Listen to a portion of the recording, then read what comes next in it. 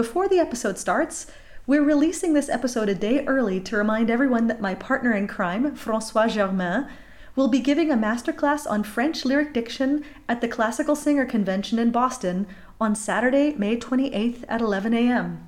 For anyone attending the convention, please sign up to sing or stop by to watch him work. And you'll notice that there are two versions of episode 77.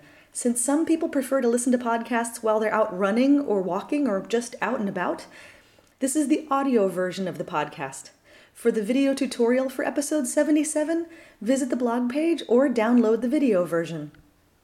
For more information about François Germain, today's contributor Simone Di Felice, or for the accompanying PDF of this text, which includes an IPA transcription along with a poetic and word-for-word translation, please visit www.dictionpolice.com.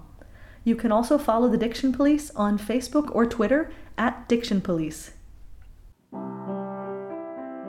Welcome to the Diction Police Special Diction Unit.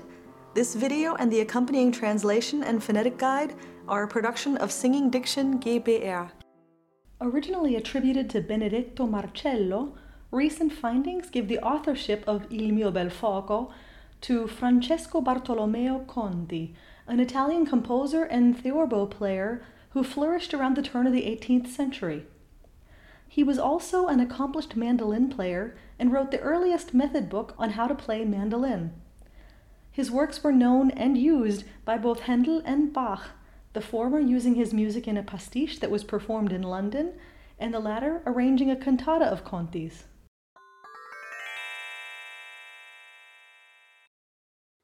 Il mio bel fuoco, o lontano o vicino ch'esser possio, senza cangiar mai tempre, per voi, care pupille, arderà sempre. Quella fiamma che m'accende piace tanto all'alma mia che giammai s'estinguerà. E se il fato a voi mi rende, vagherai del mio bel sole, altra luce ella non vuole, né voler giammai potrà. The first thing I wanted to talk about is the difference between a recitative and singing an aria, because this is one of the only of the 24 Italian art songs that has a recitative to it. Naturalmente il recitativo è molto più vicino al parlato, sia nella quantità di voce, come dire, che si impiega, che è minore, sia magari anche nella chiarezza della dizione, che deve essere più vicina al parlato, quindi più attenta alle regole della pronuncia, e poi anche chiaramente dal punto di vista ritmico, perché la scrittura del recitativo è puramente indicativa, però nell'eseguire il recitativo bisogna più avvicinarsi al ritmo del parlato che a quello effettivamente scritto dall'autore.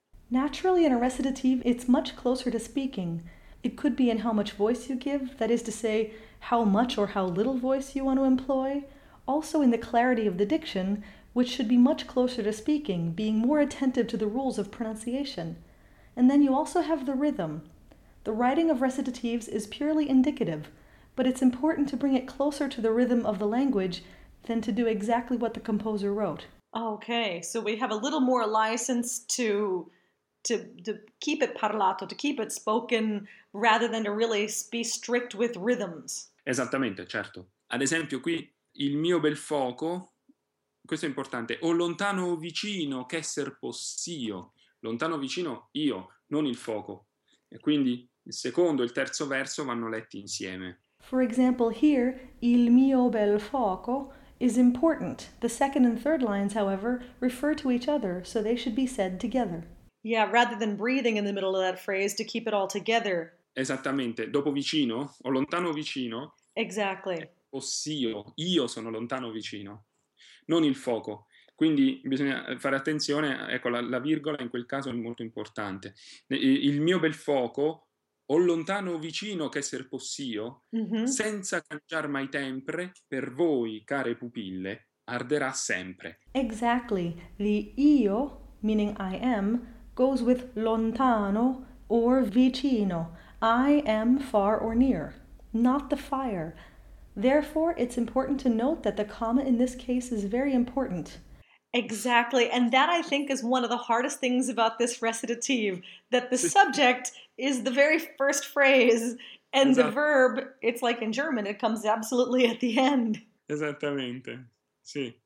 Actually, I love too that you went through arderà sempre per voi. Sì, arderà sempre per voi, sì. Ecco, diciamo la frase principale è quindi il mio bel fuoco arderà sempre per voi. Oppure il mio bel fuoco per voi arderà sempre. Sì, ecco. The entire principal phrase is, my beautiful fire will always burn for you. Or, my beautiful fire for you will always burn. So we need the Sì, subject, verb, direct object all to come together. sì, esattamente. Quindi è come dire senza cangiar mai tempre, qui potrebbe esserci ancora un piccolo comma. Senza cangiar mai tempre, per voi, care pupille, arderà sempre. Exactly. Sì. Quindi dopo tempre si può pensare di nuovo a una piccola virgola, sì, proprio appena una separazione, ecco. Yes, that is to say, senza cangiar mai tempre, without ever changing temperament, we really need commas around it. So after tempre, we need a little comma or a separation. When we have words like lontano followed by the word o, which is the same letter, do we need to re-say the o? In questo caso direi di sì, perché o lontano o vicino è una costruzione che è bene far sentire, o lontano o vicino. Io farei sentire un pochino la doppia O. Io direi di tenere la O un pochino lunga e di far capire che sono due, o lontano o vicino, e questo basta. In this case, I would say yes, because o lontano o vicino, whether far or near, is a construction that we need to hear clearly. So I make a little bit of a double O. I would say hold the O a little longer to make sure that we understand that there are two.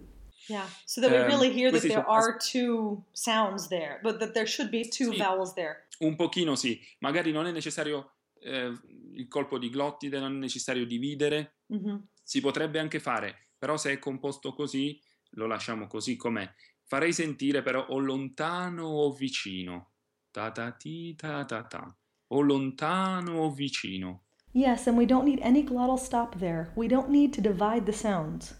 You could separate them, but since they're composed together, it's better to do it the way it's written. So actually, even though they're both closed O's, Sì. we want to change it slightly. Anzi, in realtà è così, guarda, o lontano o vicino. La prima è un pochino più aperta, la prima O, perché non è accentata.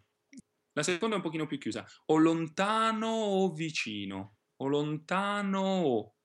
Qui ci aiuta la A, perché noi abbiamo abbiamo una A stressed, accentata, e possiamo dire la prima O, simile alla A, abbastanza aperta, lontano o vicino. E poi chiudere un pochino la O, di modo che si senta una piccola differenza su quella O. Exactly. Con gusto e nel modo più naturale possibile. Sì. The first one is slightly more open because it's unstressed, and the second one is a little more closed. Here we can use the ah vowel because we have an ah in the stressed syllable, and we can keep that first o closer to the ah vowel, and then just a slightly more closed o for the second one to hear the difference. Always, of course, with good taste and in the most natural way possible. Exactly. But I also think that what you made an important point, sort of in passing, that things that are unstressed aren't as closed or open as things that are stressed. Che no. Allora, quando una vocale, non una vocale, la O o la E, quando non sono accentate, non sono né aperte né chiuse. In italiano, dal punto di vista proprio linguistico, si definisce, si parla di un terzo grado, no? di apertura. È una via di mezzo, ecco, tra l'aperto e il chiuso. Io di solito per gli stranieri, con i tedeschi soprattutto, consiglio di pensare a una vocale aperta, lontano e non lontano, lontano. Exactly. Semplicemente rilassato, senza dire lontano, lontano, no, una via di mezzo, lontano, lontano, lontano o vicino. Questo vale per la O e per la E. When O or E is not stressed, it's actually neither open nor closed. In Italian, they talk about a third grade of these vowels, somewhere in the middle of open and closed. I often tell foreigners, above all Germans, that they should always think of it as an open vowel. This is true of the O and the E. Well, and we see that all over this with foco. Esattamente, sì, foco. E se si ascolta bene, foco, la seconda O è un pochino più chiusa della prima, non è foco, è foco. È un pochino meno, semplicemente si può pensare una O aperta, ma che non ha l'energia sufficiente, necessaria, per essere davvero aperta come una vocale accentata. Exactly. And if you listen closely, you can hear that the second O is slightly more closed than the first. It's not foco. So you can think of it as being slightly open, but not as open as one in an accented syllable. Sì, And with the E's, we can hear that on a word like sempre. Esattamente, sempre o tempre, non è tempre e non è tempre, questo no, tempre, sempre in avanti, sempre in fuori. Yes, it's not tempre or tempri, nor is it tempre. These would all be wrong. Both E's should still be in the front of the mouth. Once we start the aria, we end up with a lot of double consonants in a row. Sì, quella fiamma che m'accende, piace tanto all'alma mia. Sì, abbiamo molte doppia L, quella, all'alma. Yes, we have a lot of doubles, a lot of double L's in quella, all'alma. Exactly. And there we have to double the first L because there are two L's with al.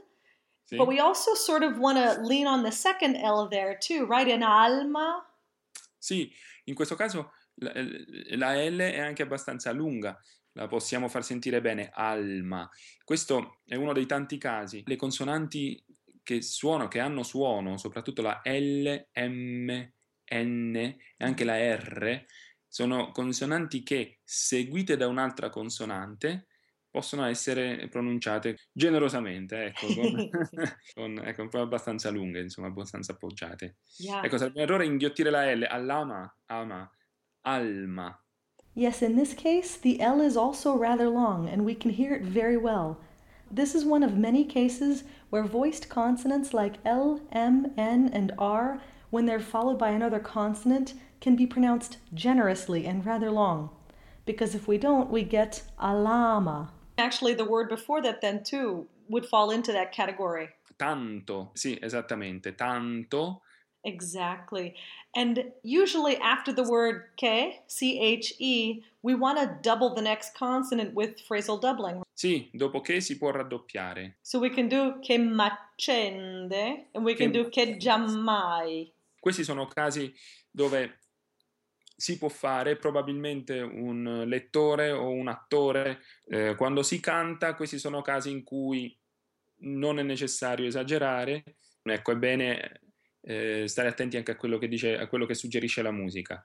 Yeah. No? Se è legato, se è molto cantabile, se è nel piano, oppure se al contrario, se si tratta di un ritmo di danza, dove invece ecco questo raddoppiamento potrebbe dare un aiuto dal punto di vista ritmico. Yes, after the word che, we can double the next consonant.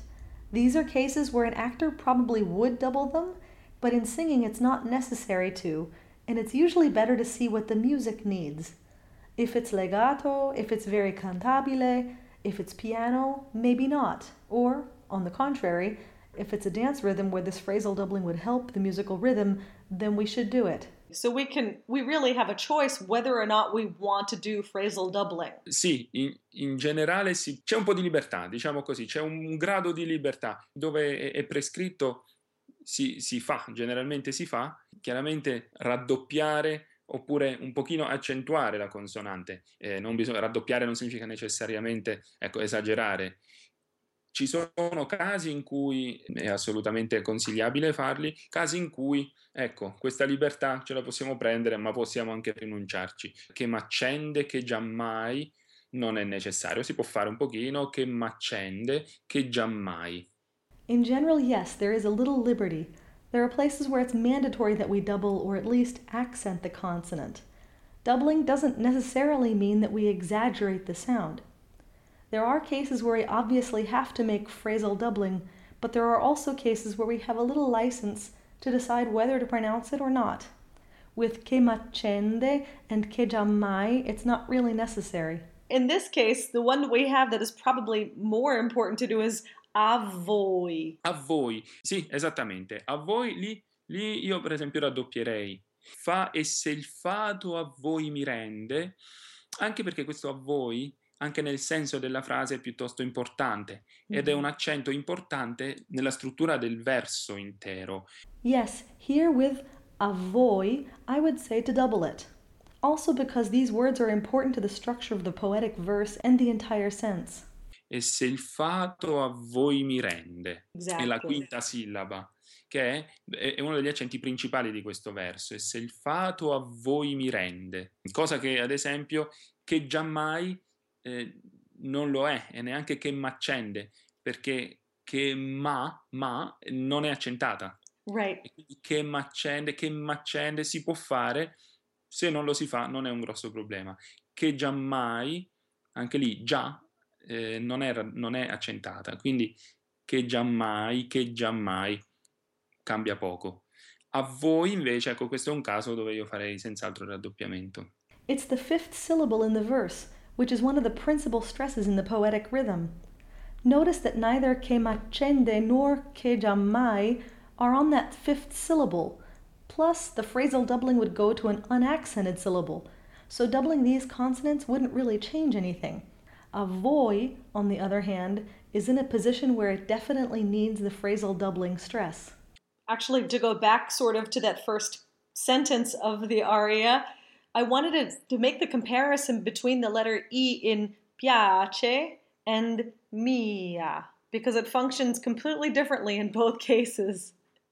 Esattamente. La prima è una I che è quasi una consonante.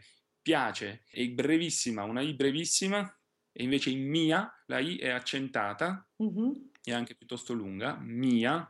In alcuni casi mia può essere composta addirittura su due note, mia, intendendola come parola bisillaba, no? Yeah. The first I is almost a consonant, a very fast glide, piace, whereas in mia, the I is the stressed vowel, and sometimes the I and the A are on two separate notes, like a two-syllable word. Similar to voi, because there again we really want that long first vowel. Esattamente, anche voi, è un caso molto simile a mia, è un caso analogo. Voi, O e I sono separate, vanno pronunciate distintamente. Yeah. La O è abbastanza lunga e accentata. Yes, voi is analogous to mia. The O and the I are pronounced distinctly, and the O is rather long and accented. And to me, the interesting thing with that is that these vowels are so far apart from each other to an English-speaking ear. Oi, ia, ai. They're very far away from each other, and they're not the diphthongs that we're used to. Sì. So it's something to really be specific about. Questo è vero, in italiano, ecco, quando ci sono questi dittonghi è importante che le due vocali siano pronunciate in modo chiaro, nel senso che ognuna delle due vocali siano pronunciate chiaramente e come singole vocali e non già come dittongo. Ad esempio voi, che la O non diventi già O. Right. O è soltanto O e poi diventa I. Voi, legato, ma deve essere chiaro il momento in cui la O diventa I. Oi. That's right. In Italian, when we have these diphthongs, it's important that both sounds are pronounced very clearly, in the sense that each vowel will be pronounced as a single vowel and not like an English diphthong. So the O remains a legato O until it becomes a phonetic E. Exactly, and when you're saying that with the O, what ends up happening is we make a W glide in voi, or we make sì. a J glide in mia. Esattamente, sì. Ecco, questo è un punto importante, esatto, molto importante da tenere a mente. Voi, quindi in modo legare assolutamente la O, far passare la O nella I nel modo più legato possibile, ma allo stesso momento deve essere chiaro il momento in cui O diventa I e non attraverso una U, voi. Yes, this is a very important point. When the O changes to E, It needs to stay an O right up until that moment and not go through the oo sound. We had talked about o lontano, vicino, Sì? but in the aria proper we have luce e la together. And here we actually have then two stressed syllables back to back. Lucella. Allora, questo è un caso in cui la prosodia del verso ci porta ad accentare una sillaba che in realtà in sé, nella logica della parola, non è accentata. In questo caso ella verrà cantato, pronunciato, anche pronunciato nel parlato, nel leggere tutto il verso, cadrà un piccolo accento su la anziché su e. Altra luce ella non vuole. This is a case where the prosody of the verse forces the accented syllable into being unaccented. So when you read this text, the word ella loses the stress on the first syllable and ends up with an accidental stress on la. Exactly. We almost end up stressing the la of that as opposed to ella. Esattamente, questo può succedere, in italiano succede spesso, non è un problema, l'importante è non esagerare su un'altra luce, la non vuole, questo no, però altra luce la non vuole è molto ricorrente in italiano e crea una specie di sospensione ed è in realtà molto interessante, non è assolutamente un errore, e anzi è proprio un segno che l'accento principale del verso e non della parola è vuole. E questo è l'importante, leggere sempre le frasi in linee lunghe e non cercare l'accento in ogni parola. Yes, this happens often in Italian and it's not a problem. The important thing is not to exaggerate it. So not altra luce la non vuole, but altra luce la non vuole. It creates a suspension that's very interesting. It's really a sign that the stress of the entire verse is on the word vuole and not to look for the stressed syllable in every word.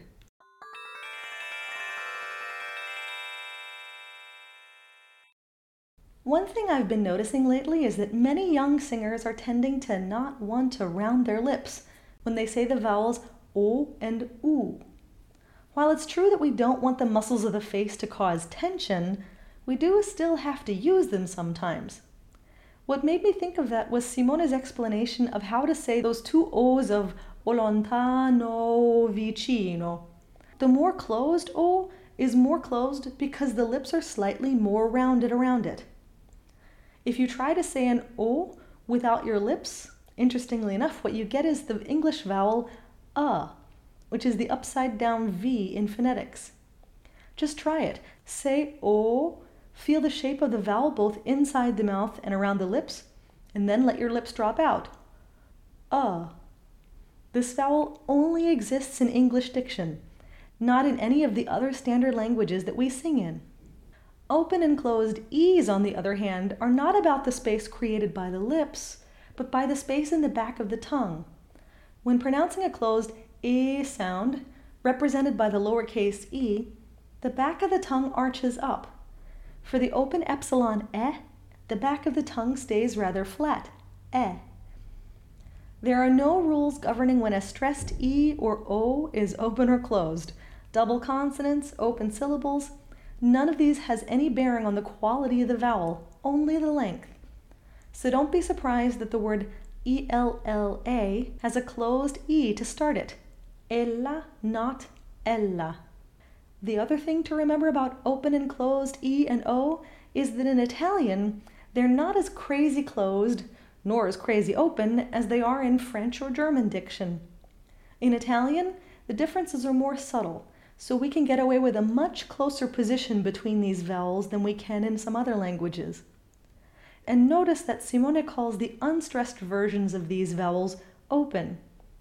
In phonetic transcripts, it's become standard practice to transcribe these vowels with the closed phonetic letter, although you'll find it both ways in some diction resources. But as we said at the beginning of the interview, they aren't exactly the same as vowels in a stressed position in a word, so make sure to find a comfortable position for these sounds that remains unstressed.